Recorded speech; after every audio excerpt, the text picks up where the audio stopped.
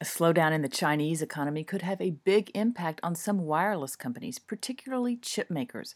Goldman Sachs analyst David Kostin has listed 20 U.S. companies that he says are the most exposed to China. Qualcomm, Broadcom, Intel, Nvidia, and Texas Instruments all made the list. So did Microchip Technology, Altero, Avago, SanDisk, and Corning, which supplies glass for touchscreens. At the very top of the list is cell phone chip maker Skyworks. Skyworks is a big supplier to Chinese handset makers and has less business in developed markets than some of its competitors. It's worth noting that Costin created this list before the Chinese central bank announced its decision to devalue the nation's currency.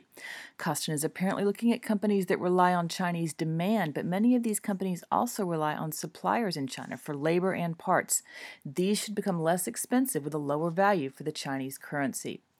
Taking a quick look now at some of today's other top stories from RCR Wireless, Sprint CEO Marcelo Clary has a new deal that ties his compensation to Sprint's turnaround.